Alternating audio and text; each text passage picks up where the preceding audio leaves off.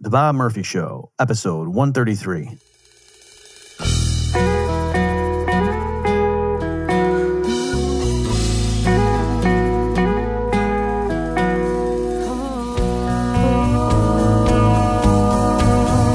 There's a tidal wave coming. What you gonna do? Get ready for another episode of The Bob Murphy Show, the podcast promoting free markets, free minds, and grateful souls. It's your source for commentary and interviews conducted by a Christian and economist. Now here's your host, Bob Murphy.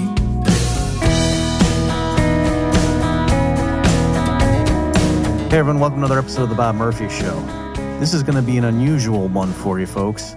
It features a debate between Thaddeus Russell and me on the topic of postmodernism, and specifically whether that's a good foundation for liberty.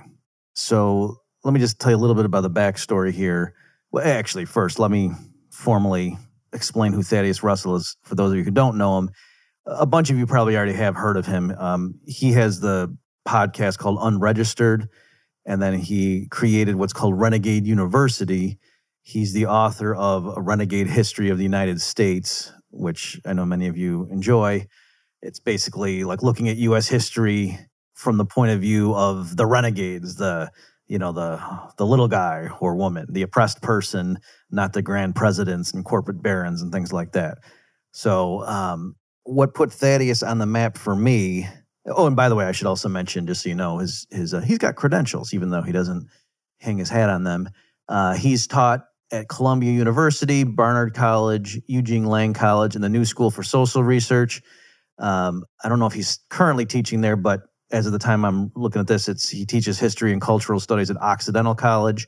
He's got a PhD in history from Columbia University, and his first book was Out of the Jungle, Jimmy Hoffa and the Remaking of the American Working Class. All right.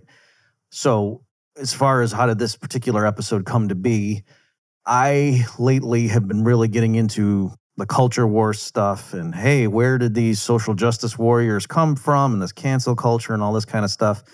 And so one hypothesis to explain all that that's being put forward by people like Jordan Peterson is that it has to do with the postmodernist movement and it's linking arms with, old school Marxism. And what has produced an intellectual currents and how that's manifested itself on college campuses and then is now spreading to the broader culture. So Thaddeus Russell detests that theory because Thaddeus thinks that no, the stuff that we see on college campuses and Marxism in particular are incompatible with the postmodernist framework because the whole point of postmodernism is there are no meta-narratives, that there's no objectively verifiable explanation or theory, truth with a capital T. And so say what you will about Karl Marx, but at least he had an ethos, right? He thought he had discovered laws of history and that, objectively that it was correct for the proletariat to exploit the bourgeoisie or to expropriate them and so on. And that's the kind of thing Thaddeus is saying that, no, doesn't make sense under postmodernism. That's kind of the whole point. Okay, so that's where he's coming from, and he debated Stephen Hicks at the Soho Forum. Thaddeus did, not Karl Marx.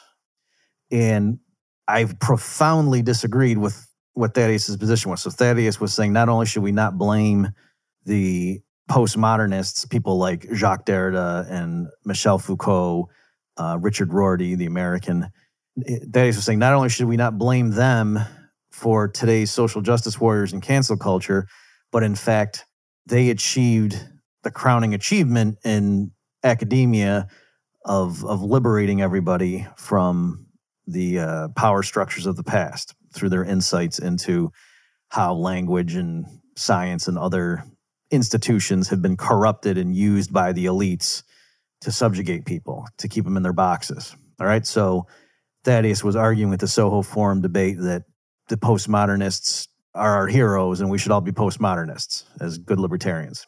Okay, so I profoundly disagreed and I was going to ask him to be on my show, or I was considering it, thinking, does it make sense to do it at this time?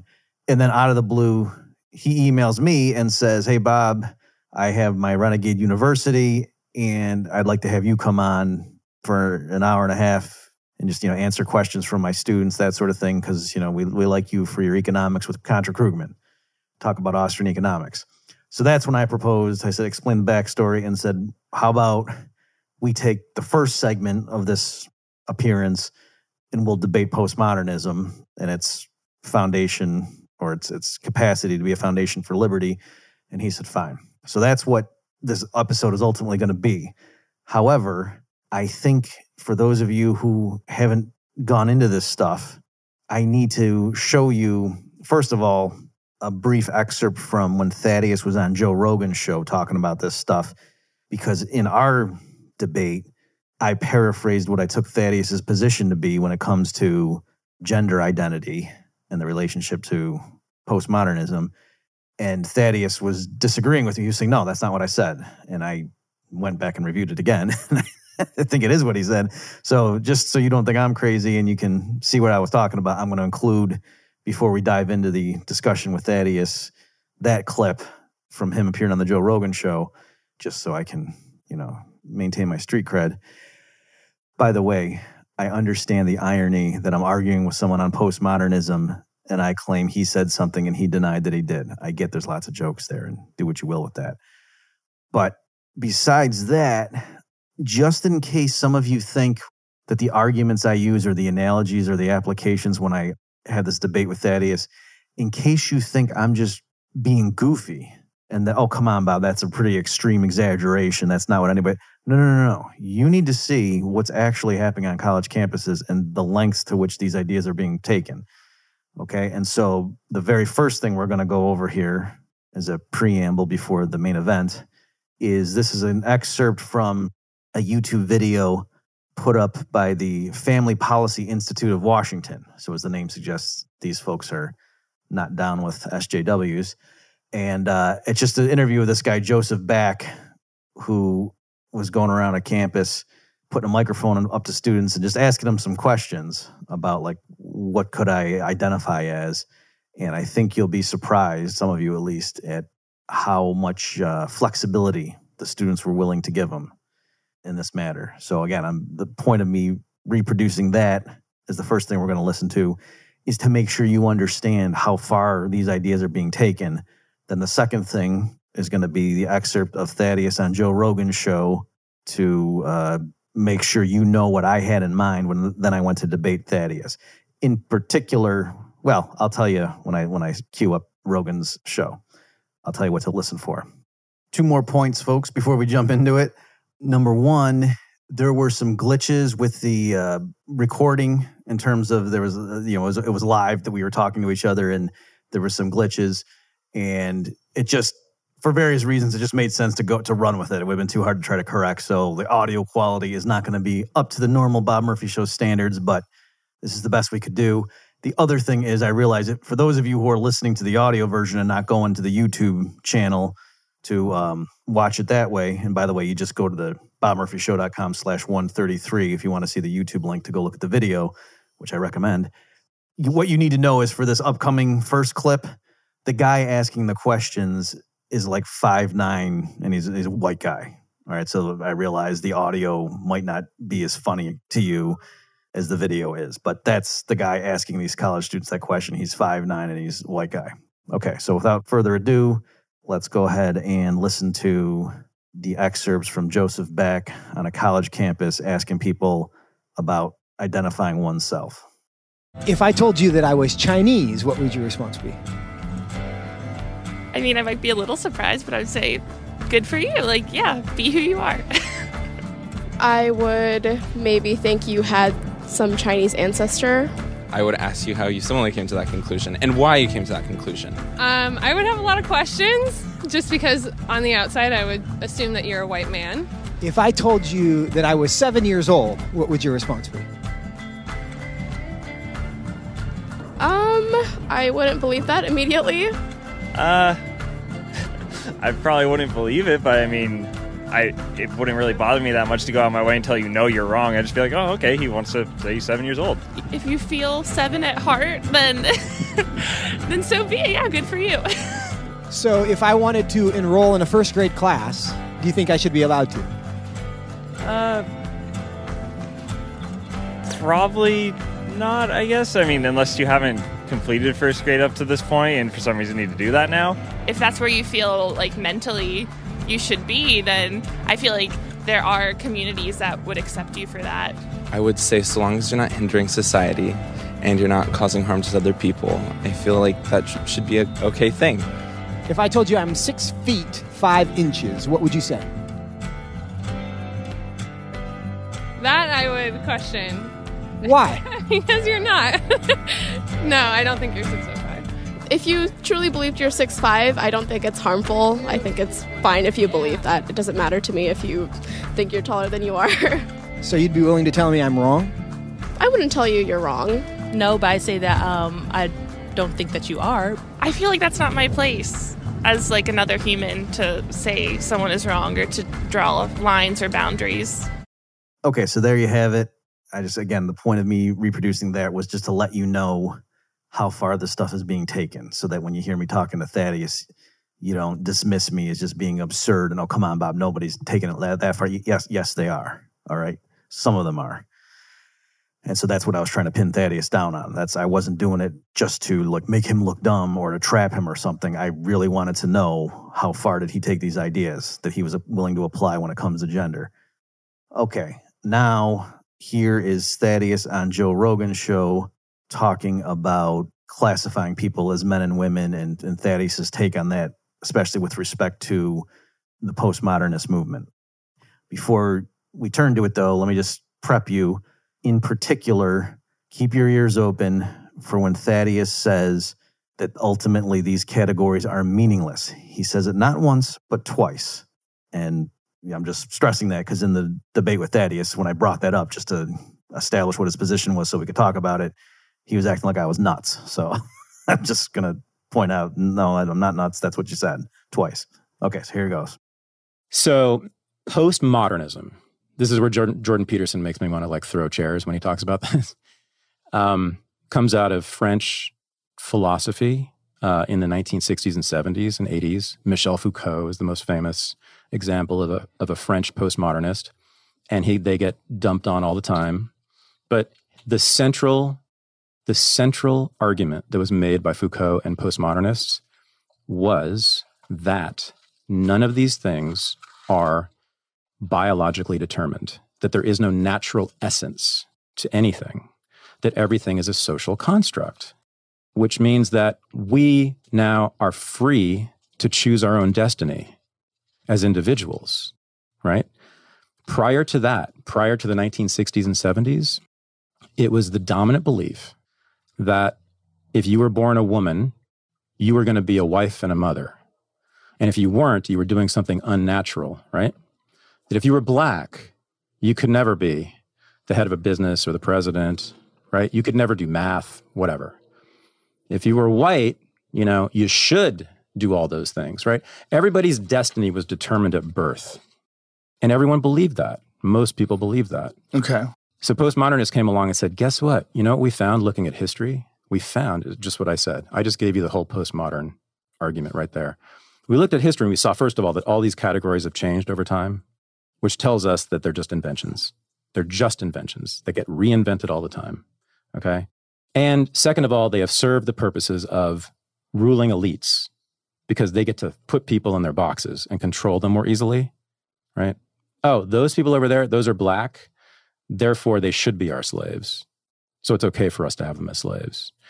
Those women over there, we don't want them, working for NASA. So we will have a rule against women working for NASA, whatever it is, right? So postmodernists said, none of this is biological. None of this is inevitable. You are now free to do what you want as an individual. It was a liberating moment. It has become the dominant way of thinking in academia. And I have to say, in my view, it is the supreme achievement of academics ever. That's it? That's it. But it's huge, huge. So if you think about it, look how the world has changed, and particularly in the United States since then, right? We no longer generally have those ideas. At least we don't operate as such. So black people are allowed, mostly, into places they weren't before. Women are allowed very much so into places they weren't allowed before. The whole world has changed, and I think principally from that idea. Now, the problem is that these social justice warriors, so-called, on campuses, have used some of that language and taken a shit on it. So the trans movement, for instance, right, that started from postmodernism. That whole idea, right, is that, you know, if you were born with a penis, you're a man and you should do X, Y, and Z with your life, right? The trans movement needed postmodernism to make that intervention and say, no, that's not true, right? You can actually be a woman because woman is an invention. It's a social construct. What much of the trans movement now is doing, which makes me so sad, is that they're saying that I am biologically, essentially, naturally, you know, in my core, a woman. No one is. No one is. The whole point of this movement used to be that you get to choose your gender or choose not to be a gender. You get to move around. Your destiny is not determined for you. What a lot of the trans movement now is doing is a good word, reifying. They're making these ideas, these abstractions real again. They're making these claims that are similar to Sam Harris's claims and to old racist claims and to old sexist claims that if you're born a particular way biologically, this is who you are, right? Because you've heard a lot of trans people say this, right? I was born a woman. That's what they often say. Mm-hmm. What I'm saying is no one was born anything. Well, you're losing me in a huge way. Why? You don't think that some women are born women and you don't think you're born a man? No. What are you born? Why are you a man? For all sorts of reasons. For all sorts of reasons. Yeah. None of them being Well, biological. we just decided. None of them being the XY chromosome. None of them being you have testicles. None of them being you have a penis. None of them being the fact that you generally gravitate towards male activities like boxing, kickboxing, aggressive things. We just went through this whole thing. No, you didn't. Yoel Romero and Andy Dick. Yeah, but you. Why are they both men? But you're a man. Yeah. Right? We're not talking about the broad spectrum of masculine behavior. We're talking about no one is born a man. You're not born a man. I'm not born a man. I'm saying that no. I think we're getting silly. Hold on here. I think it's the category of man becomes meaningless. Does it? Yeah, we just did this, man. No, we didn't. We definitely didn't do this. Yoel Romero and Andy Dick are both it's a broad category. The lines get blurry at the ends of the spectrum, and I think they cross over. The male-female lines do cross over when you get to that Kenyan runner and Andy Dick. Yeah, but that's I'm saying. It's so broad that it becomes, to me, pretty damn meaningless. Okay, so there you go. Provocative stuff. Joe Rogan was flummoxed. And let's now, with all that as the backdrop, let's turn to my discussion, sort of a debate with Thaddeus Russell. Welcome to a brand new edition of Are You Live? We are joined tonight by, I'm going to make an admission, everybody. This is embarrassing. I'm actually kind of nervous even saying this. I've said this publicly, actually. Do you guys know the only... I read one economics text in all of graduate school, and I have a PhD in history. Do you guys know which text that is? This is true. I've said this publicly. Which text that is? Raise your hand if you know. Okay, I'll tell you. Karl Marx's Capital. It's the only economics I read. PhD, Columbia University. In history, which is often classified as a social science. This is truly shameful. So we are joined tonight by one of my 2 economics teachers that I've ever had in my life. One is Tom Woods and one is Bob Murphy. Bob Murphy's here. So I listened to you, Bob, and Tom on the Contra Krugman podcast from the episode 1 for a good, I don't know, at least a year or 2, every single episode. And between the 2 of you, I learned everything I know about economics. So you guys have a gift for presenting pretty difficult economic concepts very clearly for morons like me. And you also have, of course, a radical in just that it's not orthodox take on many things, which I find always interesting and refreshing. And here's more good news. Like, I really tend to agree with you. And I'm gonna jab you a little bit, all right? Mm-hmm. But it's a super friendly jab. The thing I like about you guys the most, and the Austrian School of Economics in particular, is this idea, as I understand it, at the very center of that school of thought, that value is subjective.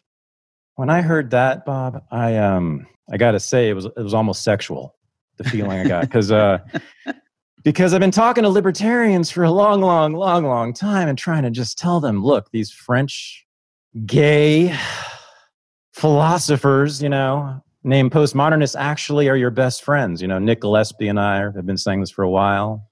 And, we can lay out I can lay out the argument if you want, but, it's, when I noticed that the Austrian school had this right in the middle of their theories, this relativism, which is at the center of postmodern thought, as I read it, I thought, oh, it's like Mises was a postmodernist.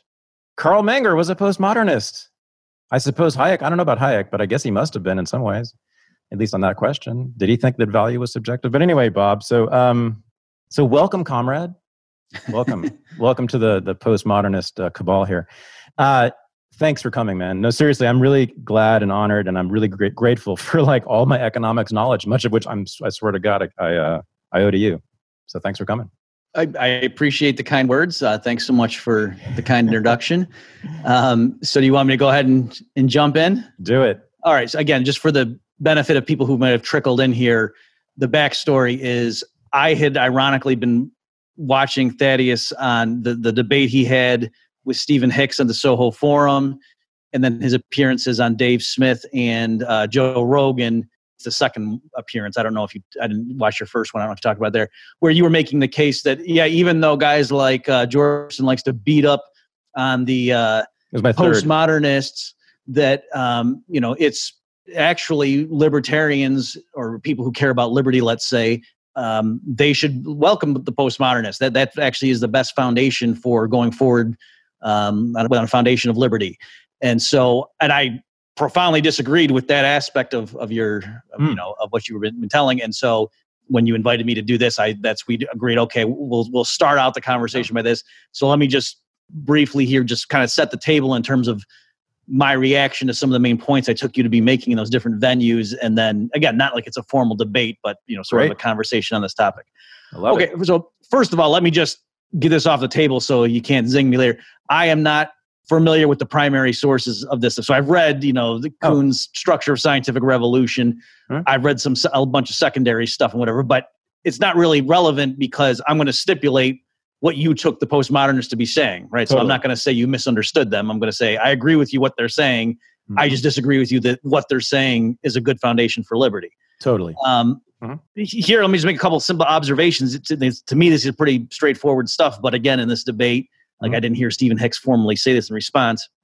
So you were stressing how, with science, we can never be sure. We might overturn an old theory and, reject that and, falsify it as it were. And even that's a little bit dubious, with like that description of how we do things in science. But no matter what we think is correct right now, we can never be sure. And I want to say, yep, that's true. I agree. But it does not follow from that there is no fact of the matter, that we should think, therefore, there isn't really an objective reality. Wait. So that's a should, right? That's just a normative claim you just made, right? You say we shouldn't take that position. Or, well, I could say it does not follow. But why not? Like, that's not an argument, right? I mean, is there? I just didn't hear an argument. I'm saying to observe that we can never be sure of like what the laws of nature are, for example. Right. It does not follow from that there is no fact of the matter. And I took you to be saying, and certainly many postmodernists do seem to be making the leap that just because we can't be sure, we really shouldn't go around thinking that there is a fact of the matter. There's some objective reality out there to be discovered. Okay, yes. Okay, I'm not claiming a negative, if that's what you mean. Like I used to be an atheist in a sense in this question, and now I'm an agnostic. If that's what you're getting at. Like I used to claim, as do some postmodernists, but actually I'm not even sure. I might be wrong about that. Maybe none of them do actually. But some people think postmodernists say this. There is no such thing as an objective reality. That's a truth claim. And I used to say that. Like years ago. And it was actually, swear to God, it was at the very first Renegade University meeting. And a member said, hey, you know what? That's not, first of all, it's kind of dumb. And it's not getting the message over that you really mean. What you really are is an agnostic on the question. I was like, oh, duh, yes. That's perfect. That's exactly right. Because to say that there is no reality, there is no truth, is a truth claim. And I don't know. There could be a God. I don't know. Right? Humility is at the heart of all of this stuff. To me, like intellectual humility is actually that's the beautiful part of postmodernism. And it's you won't find any of these guys, Derrida, Foucault. I don't think, someone can correct me. Lyotard. I can't think of any one of them who makes a truth claim or even a negative truth claim. Right? So we agree, I think, on that. Okay. Does that help? Did that? Yeah. Address it? Well, yeah. I mean, you're saying, I take you now to be saying, you're open to the possibility that there is an objective reality. Yes, sir. Whereas you're not sure that there isn't. Yes, sir. Okay. That is right. Okay. Yeah. I thought I did say that in the debate, didn't I, at some point?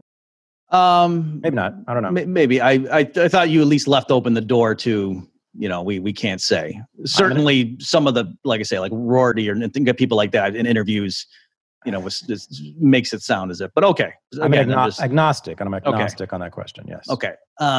Perhaps more relevant then, similarly, when you were on Rogan's show, the one that I saw, you were stating the true claim that there are certain things, for example, like our definition of what does it mean to be a man or a woman, where I'm going to paraphrase a little bit, and obviously correct me, but I took you to be saying to him something along the lines of, we can't give a list of necessary and sufficient conditions that define those categories such that you would agree, Joe, that captures everything you want to say is a man and excludes everything that you want to say is not a man. And I agree with that. Then I took you to be saying, therefore, these categories really are arbitrary and in fact meaningless. And it's up to each of us to decide what we are. No. Yeah. Again, I didn't say that, but it's okay. No, I mean, a lot of people heard that, but that's not what I said. You can play it again. No, I never said these categories are meaningless. I simply said that they were human made. That's it. That's the extent of the claim. And if they are human made, if we agree that they're human made, they are therefore obviously changeable. Right? And in fact, they have changed. Like all the categories have changed over time, including what a man is, what a woman is, what female is, what male is, what a dog is, what a cat is. These have changed all over time, constantly, across time and across space. So like different cultures have very different ideas about what a man is and what a woman is. There are legal codes, especially in Southeast Asia, but all over the world in different countries that have multiple genders and multiple sexes even. So, and in Western civilization, in the United States of America, and in England, and in Germany, and in Sweden, they have changed radically too over time as well. And they came up with the chromosomes, and they said, oh, well, these chromosomes go with the men, and those chromosomes go with the women. But then they found out there's these weird chromosomes that don't do what they're supposed to do, and that they're wrestling with that now, and they're trying to figure out where those chromosomes belong. But right, so they keep adding things to the category, right? Why do chromosomes need to be in the conversation about who a man and a woman are, right?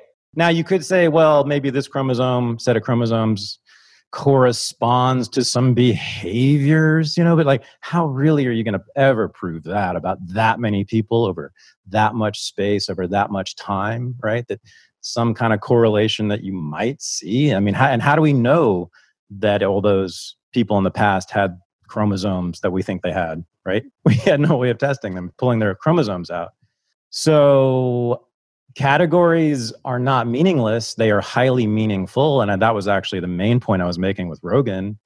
They've been meaningful in all kinds of ways. So when, they invented the category of the Irish American, the Irish in the 19th century, like the Irish, the 18th century is really when it started in England, right?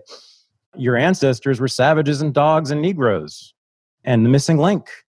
And they were discriminated against, denied jobs, and called we know this, right? They were considered, and scientists across the board at Harvard and Ivy League schools, every institute, believed that your ancestors, Bob, the Irish, were a totally separate race of people than white people were. That was the scientific consensus, and it was the same consensus about Italians later and Jews later, and of course, always blacks and Mexicans and the Asians, right? But now we have totally different scientific ideas and views about those things and everything else, including the composition of the wall behind me, right? Just a few centuries ago, right? That wall was solid and there was no question about it. And now it's a consensus that it's half solid and half empty. Atomic theory, right? There's space between the atoms. That's like a radical change. Like, Jesus, like that went from being 100% solid to 50%, like just in a few centuries, right?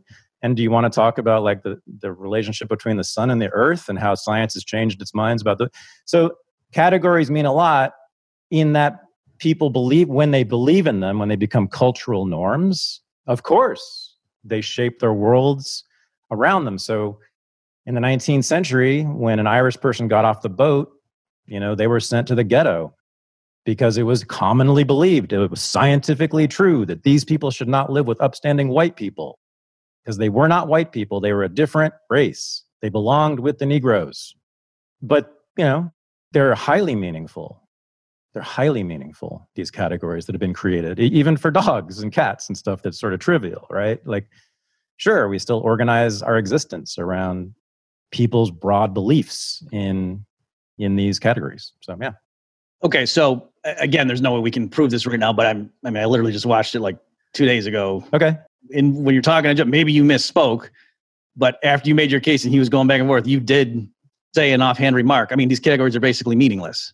I don't know. I don't. You can. Anybody can go watch. It's a clip. It's been watched by like 10 million people. But whatever. But that's fine. If you're clarifying what you're saying. So, I don't know. Yeah. Okay. So even so, there, and again, the reason Joe was flabbergasted is you were saying everyone gets to decide if he's a man or if the person. I don't want to say he. If the person is a man or a woman, that's up to the individual to decide. Sorry, I'm remembering the interview now. No, in fact, no, I don't know. There's no way you could glean that from. I don't know what you watched, but like I spent I think people can back me up here, right? I spent the bulk of that interview in that section, and then when we talked about this, making exactly that case that the categories did great harm, which also pissed off a lot of people, right? That creating these categories of races and sexes and genders and sexualities have almost always been used to harm people. Remember that? I mean, that's right. That's meaningful. That's meaningful, right? That's obviously I didn't mean they were meaningless. I meant that they were super meaningful, just not in usually good ways. Sorry. Okay. Yeah. Okay. So. Okay. Just wanted to clear that up. But again, I mean, so again, I don't want to get bogged down on this point too much, but I'm just saying that observation that categories can change over time. Mm-hmm. Does not mean that at any given moment, therefore, it's really up to the individual to decide what category something should be placed in. I mean, so, and again, because that was the thing, if you remember, that was shocking Rogan, is that you were saying, he said, wait a minute, you weren't born a man? And you said, no. Uh-huh. And he was listing all the things that in his mind made you a man, right? And so I'm just, stating that, yes, just because, and similarly, like just a minute ago, when you said, I mean, Bob, the Irish, it used to be 100 years ago. So you're still talking about an Irish person. So you're using that. So I'm just pointing out that taken to its extreme, you wouldn't be able to say anything. So you're still having to cling on to, what we mean by an Irish person. And you're just saying it used to be that they thought an Irish person was such and such. Yeah. Now we don't think that anymore. Right. And so again, it's with a lot of stuff, it seems like you're making a standard observation. And then where you take it, I just don't think follows.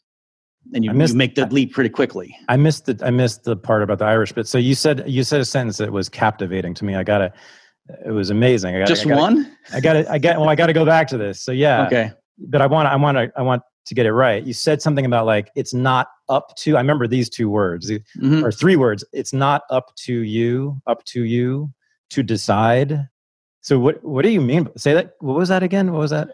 What do you mean by that? This might not be exact. What I was saying, just because the community's understanding of what words mean or what constitutes categories could change over time. And I agree with you, they do. And again, not just with sensitive things like identity of an individual, but standard stuff like the definition of a second. Sure. That has changed over time. Sure. Okay. And the way they define it has changed too. It's not merely that they get more precise. It's like they switched to talking about, vibrations at the atomic level, which clearly 2,000 years ago they didn't talk about. Okay. Right. So I'm saying the fact that changes over time doesn't mean at any given moment an individual can therefore just say, you know what, I'm a man. Wait, because what do you mean? Okay, that's what, hold on, stop. So like, therefore we cannot? What do you mean we cannot? Like, I thought you were a libertarian about personal choice and freedom and individuality. Like, who up to and can't, like which, according to whose rules?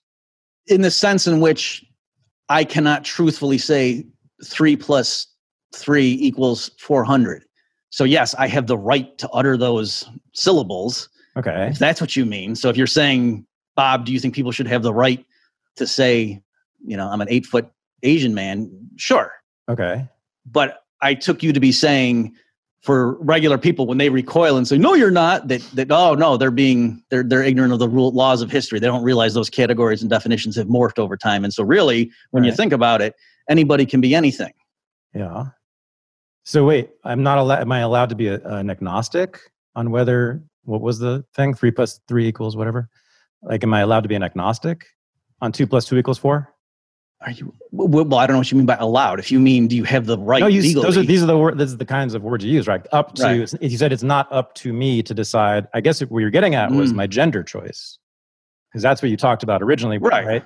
Yeah, so again, this kind of goes back to the earlier point. I'm saying, because you're saying in certain situations, it might be ambiguous what the answer to a statement is or the question is.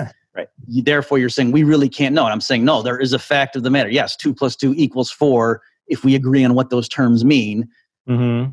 And no, it's not up to the individual to say, well, I'm not sure that it is. I mean, you can be not sure, but the rest of us are sure. So I'm saying... So it wasn't up to... So it was already chosen for me that I was a man when I was born. It was. Of course it was. In terms of how we use those terms, yes. Of course, yeah. Yeah, of course. Do you hear my word? Chosen. Of course. It was chosen for me. Chosen as voluntary by, and you just said, by the community, right? By the community I was born into, right? So if I was born into Thailand, I'm a very fine-boned man. I could have been classified as a third gender. They have three official sexes in not just Thailand, but across many countries in Southeast Asia, especially. So, because I happen to be born here and now, right? Yeah, of course, the people controlling the here and the now put me in their category that they had created with all of their scientists over centuries who, according to you, have changed their minds constantly about everything. And so I would like, especially when I'm talking to a libertarian, to, not only be allowed, but actually be encouraged to, at least be skeptical of the powers that be. So Bob, what the first thing they did was when I was born to mark my gender that mattered was mark it on the motherfucking state-issued birth certificate. Mr. Libertarian, you don't want me to question this? The state immediately took an interest in what my gender was and needed to register officially what my gender was. I would think of all people in the world that a libertarian would be good God, question everything on that form, especially the state identifying your gender, which apparently has some things to do with whether or not you like dresses or Tonka trucks and whether or not you're likely to be good at math or whether or not you're likely to be emotional or cross your legs in weird ways or, want certain... I mean, so what do you mean it wasn't up to me? It wasn't up to me because I was an infant up against the county of Alameda and the state of California and the United States of America and hundreds of years of Western civilization. But if you're a radical, and I thought for sure you were, then, once I became able to make sense of the world, by the time I was 2 or 3 or 4, I hope you would encourage those of us individuals, right? Born into that system that wants so desperately to want to categorize us so it can manipulate us and use us. Okay. To question it. Just a question. Just asking questions. Just be agnostic. Right. Okay. So it seems to me, that's very clever and compelling, except it sounds like what you're doing is saying the equivalent of the IRS makes me write down my adjusted gross income and takes money from me. Therefore, are we sure money exists? And that's clearly a non sequitur. Pretty sure that's a skewed analogy. But okay, let me ask you this. Okay. The biologists want to say you're a member of the species of Homo sapiens. How dare they impose it? Do you get to decide that no, you're not? Do physicists, when they say you're composed of electrons, do you get to say, no, I'm not composed of electrons? Don't impose that on me? Wait, why on earth would you be in the business of defending biologists? Do you know what they've done? Like in the past? Do you know the history of biology? That's the grisliest profession ever. Like, are you kidding me? And I'm not even, and I'm not even talking about Joseph Mengele. He was just representative.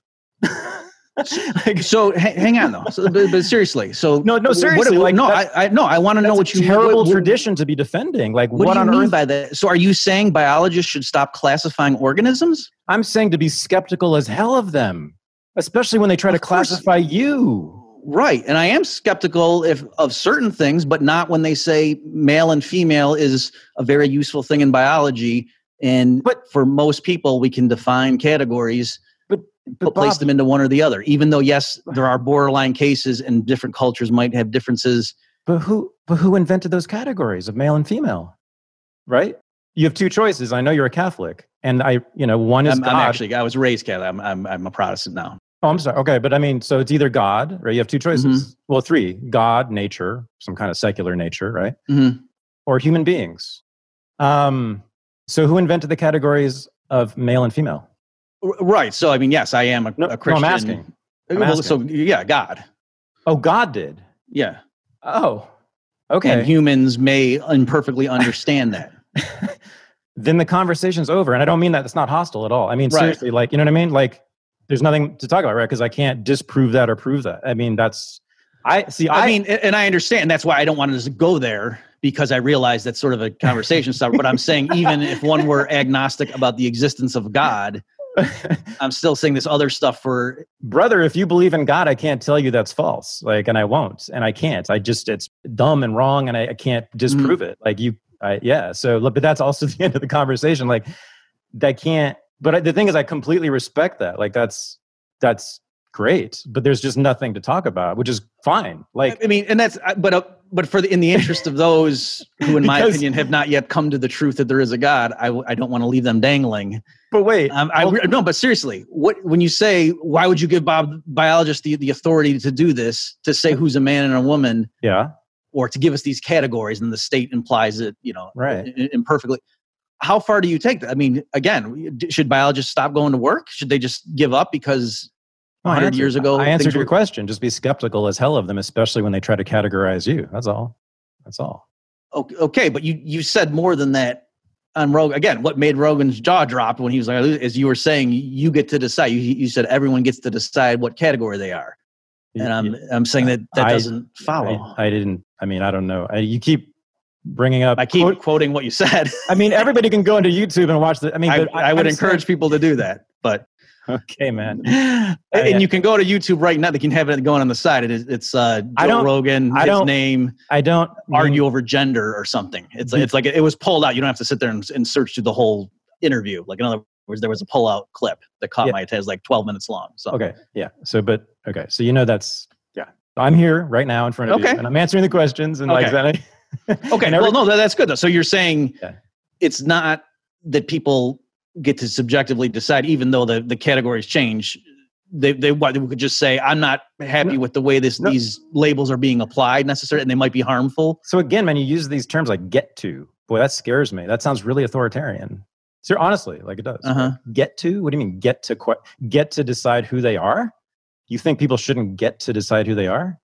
I thought individualism was at the core of libertarianism. And I'm not. Okay, so, I mean, can you decide that you're the planet Jupiter? Should you have that freedom? I can, and the rest of the world can think I'm a moron. Or maybe 3 people will agree with me or whatever, but I can, and you would want me to be skeptical of everything, right? Even stuff like that. Because, no, hold on a second. Let me make a point that I think is really important. So, really, really important.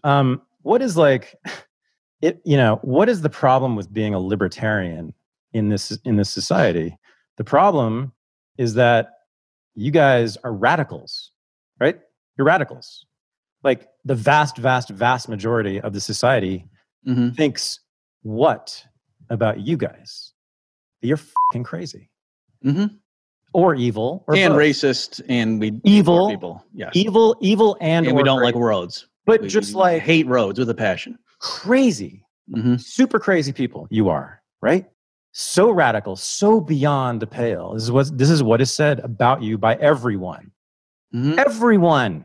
You see what I'm saying here? Like the number of people who believe that they are a planet is probably close to the number of libertarians in the world. Yeah. You're both radical minorities. You know, I'm trying, and so when I see radical minorities of any kind, I defend them. It's just a thing, because I just choose as values, not as any absolute moral claims. It's just my values. I just like this. I like this.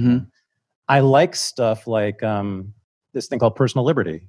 Yeah. Okay, I like it too. Yeah, So I thought so. I think, okay, so why don't we try this way? Okay. Strategically, I think it's much better that if we see this small group of people saying things that are unpopular, like, why don't we get rid of government schools, what people call public schools? Why don't we, privatize the police and military even?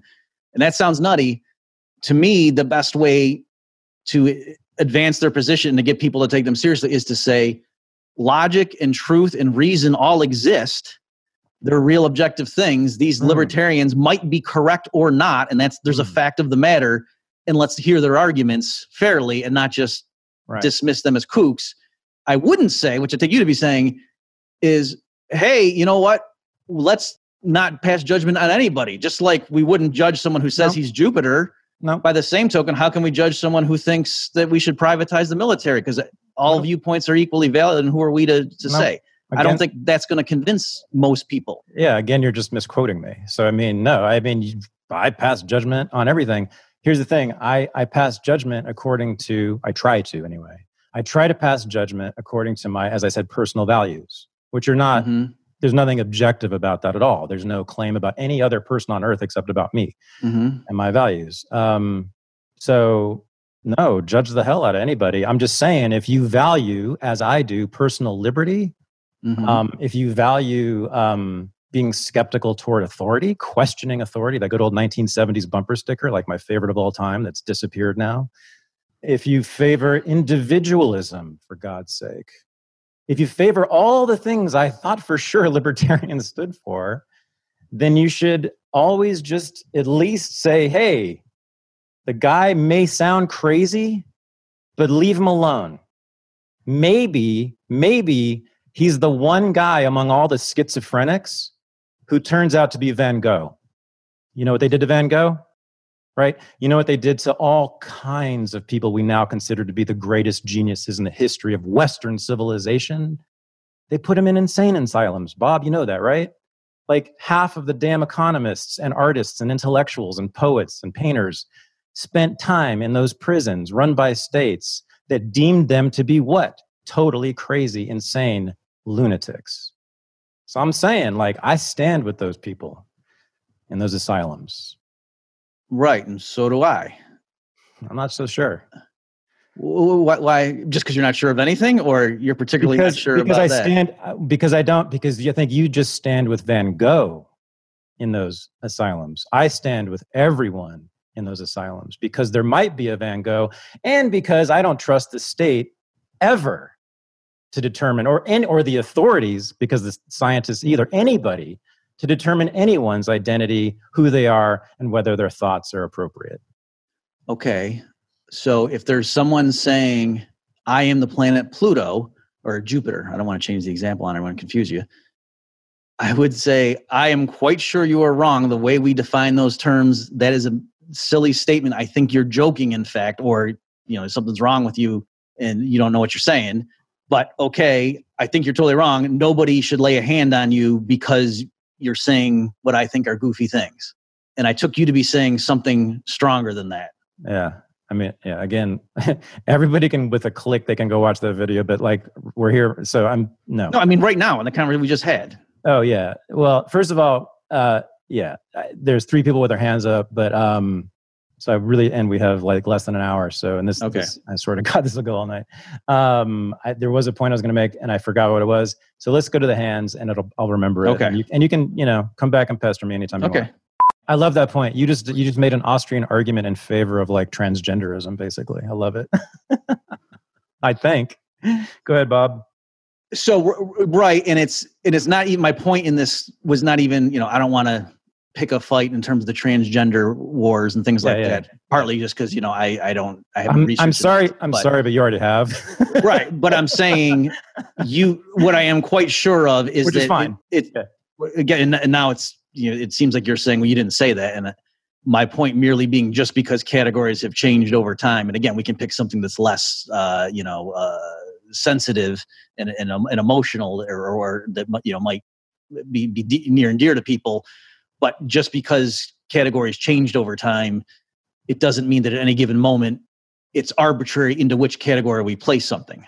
Maybe, I don't know, can I maybe respond this way? So what you said also on Rogan's show, that it was that you were saying, hey, historically, these labels or categories were used to keep people down. Yes. Right? That, if you were a woman, that meant you could be a nurse or a school teacher. Yes. You couldn't work at NASA, things like that. Yeah. And then you said, then the postmodernists come along, show how those labels actually have morphed over time. And so they're actually not these rigid scientific logical things like, the right-wing conservatives believe them to be. Yes. They're mutable, these categories. Yeah. And then fast forward, women and black people and so on have much greater freedoms now than they did, or, social liberties than they did in 1950. Yeah. And that was because everyone realized these categories are arbitrary. And I want to say, no, that's not what happened. People still thought the term woman was an objective fact of the matter, and just thought, you know what, we should stop discriminating against women. It's not fair that women don't get to work at NASA. It's not that they said, really, it's arbitrary whether you're a man or a woman. And since we let men work at NASA, why don't we let someone else who calls herself a woman? It was that they said, it's wrong. We shouldn't have done that to women. Let's stop doing that. That's what happened, I would say. Bob Murphy. That was a big mistake. Okay. Wait. You just made a claim about what second wave feminism was. And I made a claim about why can women work at NASA. You made it you claimed it was because the majority became postmodernist and realized woman was an arbitrary category. And I'm saying, no, that's not what happened. Dude. People said, most people disagree with you. Would you agree with that? Okay, clearly you have not read a single word of second wave feminism, which was the mover behind all of this. Everyone agrees whether you like it or not, right? Whether you like second wave feminism or not. And I'm a big critic of most of it. It was the major mover in all of those changes. We all agree on that, right, guys? So if you read a word of Betty Friedan, Gloria Steinem, Robin Morgan, go to every single one I've ever heard of, the very first thing they say basically is what, everyone?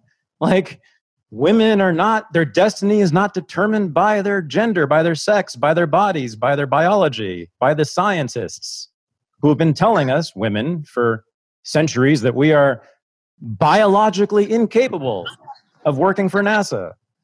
Their first attack was against biology, dude, and against your scientific claims here. That was the very first thing that happened. That's exactly what enabled all of that stuff to move. Because wait, this is crucial, right? If you believe, as almost everyone did, including women, that women are in fact biologically incapable of doing certain things, there will be absolutely no movement in the society on that, right? That's what's going on in much of the Middle East, right? Because the women too in those countries believe that they are biologically, fundamentally, fundamentally, but given by God, right? To be deficient in certain ways, right?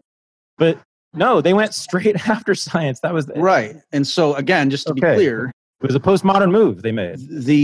What happened is people perhaps, used to think, no, by their very nature, women are not suited to mathematics and engineering and telemetry. Therefore, and then they decided, oh, wait a minute, we were wrong about that. Women are capable of doing those things. And I'm saying that is way different from saying the category of what a woman is arbitrary and has been used to oppress people. So therefore, people can just declare whether they're a woman or not. And there's no fact of the matter that has anything to do with biology. Yeah, like Mises did, right? subjective value. That was a postmodern idea before postmodernism. Can I say a word about that? Sure, yeah. Okay, so in this, I know George Reisman one time went to the Mises Institute and from an objectivist perspective, critiqued that notion. So in economics, and by the way, it's not just Austrians. The way you're using subjective value theory, all modern economists, all mainstream, neoclassical, everybody, I know, would be subjective. So it's not. I mean, the Austrians were pioneered it. Menger and two others, brought it in, but they pioneered it. Yeah, right. Yeah, and so what it means, it doesn't mean that it's not moral subjectivism or things. It's just saying what people value in terms of different goods and how they affect them. So just as an economist, why does this person spend a lot of money on cigarettes and this person doesn't? The answer, this person likes cigarettes. He gets utility from it. They give him value in his mind. And this other person, that's not true. All right. So that doesn't mean I'm still allowed to say smoking is bad for you or smoking is immoral, whether I personally am committed to those claims. I'm just saying it's coherent for me as an economist to say the value, the subjective value people get from smoking is something in their minds and is unique to each individual. And I could say, I think smoking is objectively immoral and people shouldn't do it. There's Mises nothing contradictory there, the way those claims are being made and the way Mises was making those claims. Mises was not a postmodernist. When did Mises write Human Action? 1949. Yeah. So he's writing it in 49. So this is like the high tide of progressivism. Boy, I'm getting shivers thinking about the death toll. Just and the mass like social engineering projects. And by 1949, good God, I mean seriously, right? We have both world wars behind us. But we're still in full throttle, and we're going into another nasty, basically world war with Korea, whatever. But the progressives have been like, as you well know, like toying with human beings' bodies for decades at this point in all kinds of ways and trying to assemble them in all kinds of mass ways and killing them by the millions in the process and incarcerating the rest and blah, blah, blah. One of the things that they did that they loved to do was the progressive economists of the time. They loved to write these budgets for working class families, what working class Americans should buy. And they also love to write lists of what should be prohibited. And of course, alcohol was number one, and that led to prohibition. And, I know your position on prohibition. I'm pretty sure you're against it. And, but it was about cigarettes, and it was about movies, and it was about going to the arcades, and it was about bubble gum for the kids. And all these things you should not buy, you working class fucks in the Lower East Side.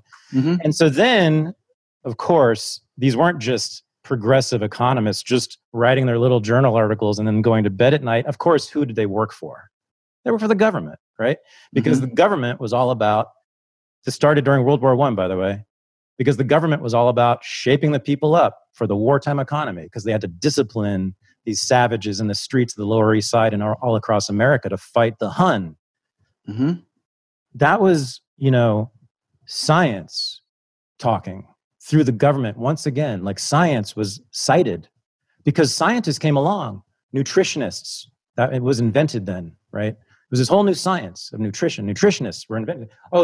We got these new scientists, and we're like, what? They're called nutritionists, and they're here to tell you that you should not smoke cigarettes or drink alcohol or eat too much meat or give your kids candy, especially if you're poor or working class or Black or Jewish or Irish. And so Human Action comes along right in the middle of two massive attempts to do that to people, right? To tell millions of people what they should and should not eat and give to their children, right? And scientists were behind the whole project. And Human Action comes along and says, no, you bastards, get your science off my kids. I get to choose. You don't get to decide what's good or what's right, what's true about my children and about my body and what goes into it, what goes into my kids' bodies. To me, that's like the beautiful liberatory power of Human Action. Okay, but the way Mises would say, don't do that. He wasn't saying, science is bad. He would say, no, what you're doing is actually unscientific. Mises was a champion of reason. He defended logic against the Marxists who were claiming polylogism. And he was saying Mises was a rationalist. Hayek, in fact, criticized Mises, saying Mises, tries to explain too much by reference to reason. Like he thinks social cooperation is because people recognize the value of the division of labor. And Hayek thought, no, it was more spontaneous than that. So you're right, Mises would oppose those particular things you said, but not because, hey, I don't like science. He would say, you're misusing science. Right. Or scientists have the power of the state, and there's various reasons that he would list as to why that's an illegitimate use of state power. And certainly was counterproductive to the ends the interventionists claimed to be striving for. Here's a question. Did Mises ever write about science in this way? I mean, on this question at all? Did he ever write about his skepticism towards science or scientists or any of that? I'm trying. I mean, I do remember when he was talking about Nazi Germany, or any Oscar. Yeah, I do. This you'd like this one, like this. I'll give you a gift. The closest thing I can think of to what to you being able to use this against me is he. Use this to help us. It's not a competition. I remember. I don't remember the details, but I remember in one of his works. It wasn't Human Action, but it was something else where he was talking about the Third Reich. In how the categories they were using to try to identify like Aryan versus a Jewish person or whatever, that he was saying this was pseudoscience. I remember him again. I don't remember enough of the details, but so he was saying that the categories it wasn't merely that they were using good science for an evil purpose. He was saying some of their classification techniques that if you look at it, it would fall apart. That it wasn't actually relevant. No, that doesn't help me at all. I mean, that's your claim, right? You're saying that there's some bad science and there's some good science, but there's good science. What differentiates between you and me is that you think that there's some science that actually has access to the truth. At least in principle, there could be. It's possible we get it right. Yeah, that's the whole. That's the whole difference between us, right? So that you can have that position and still think there's like bad scientists out there, right? That's totally consistent. So that Mises is not helping me at all, actually. We got to get these people in. We're running out of time. And we haven't even talked about like economics yet. Jesus Christ, man. That's why you're here. You're my teacher, and I'm like disrespecting you in so many ways. You've just experienced another episode of The Bob Murphy Show, the podcast promoting free markets, free minds, and grateful souls. For more information and to subscribe to this podcast, visit bobmurphyshow.com.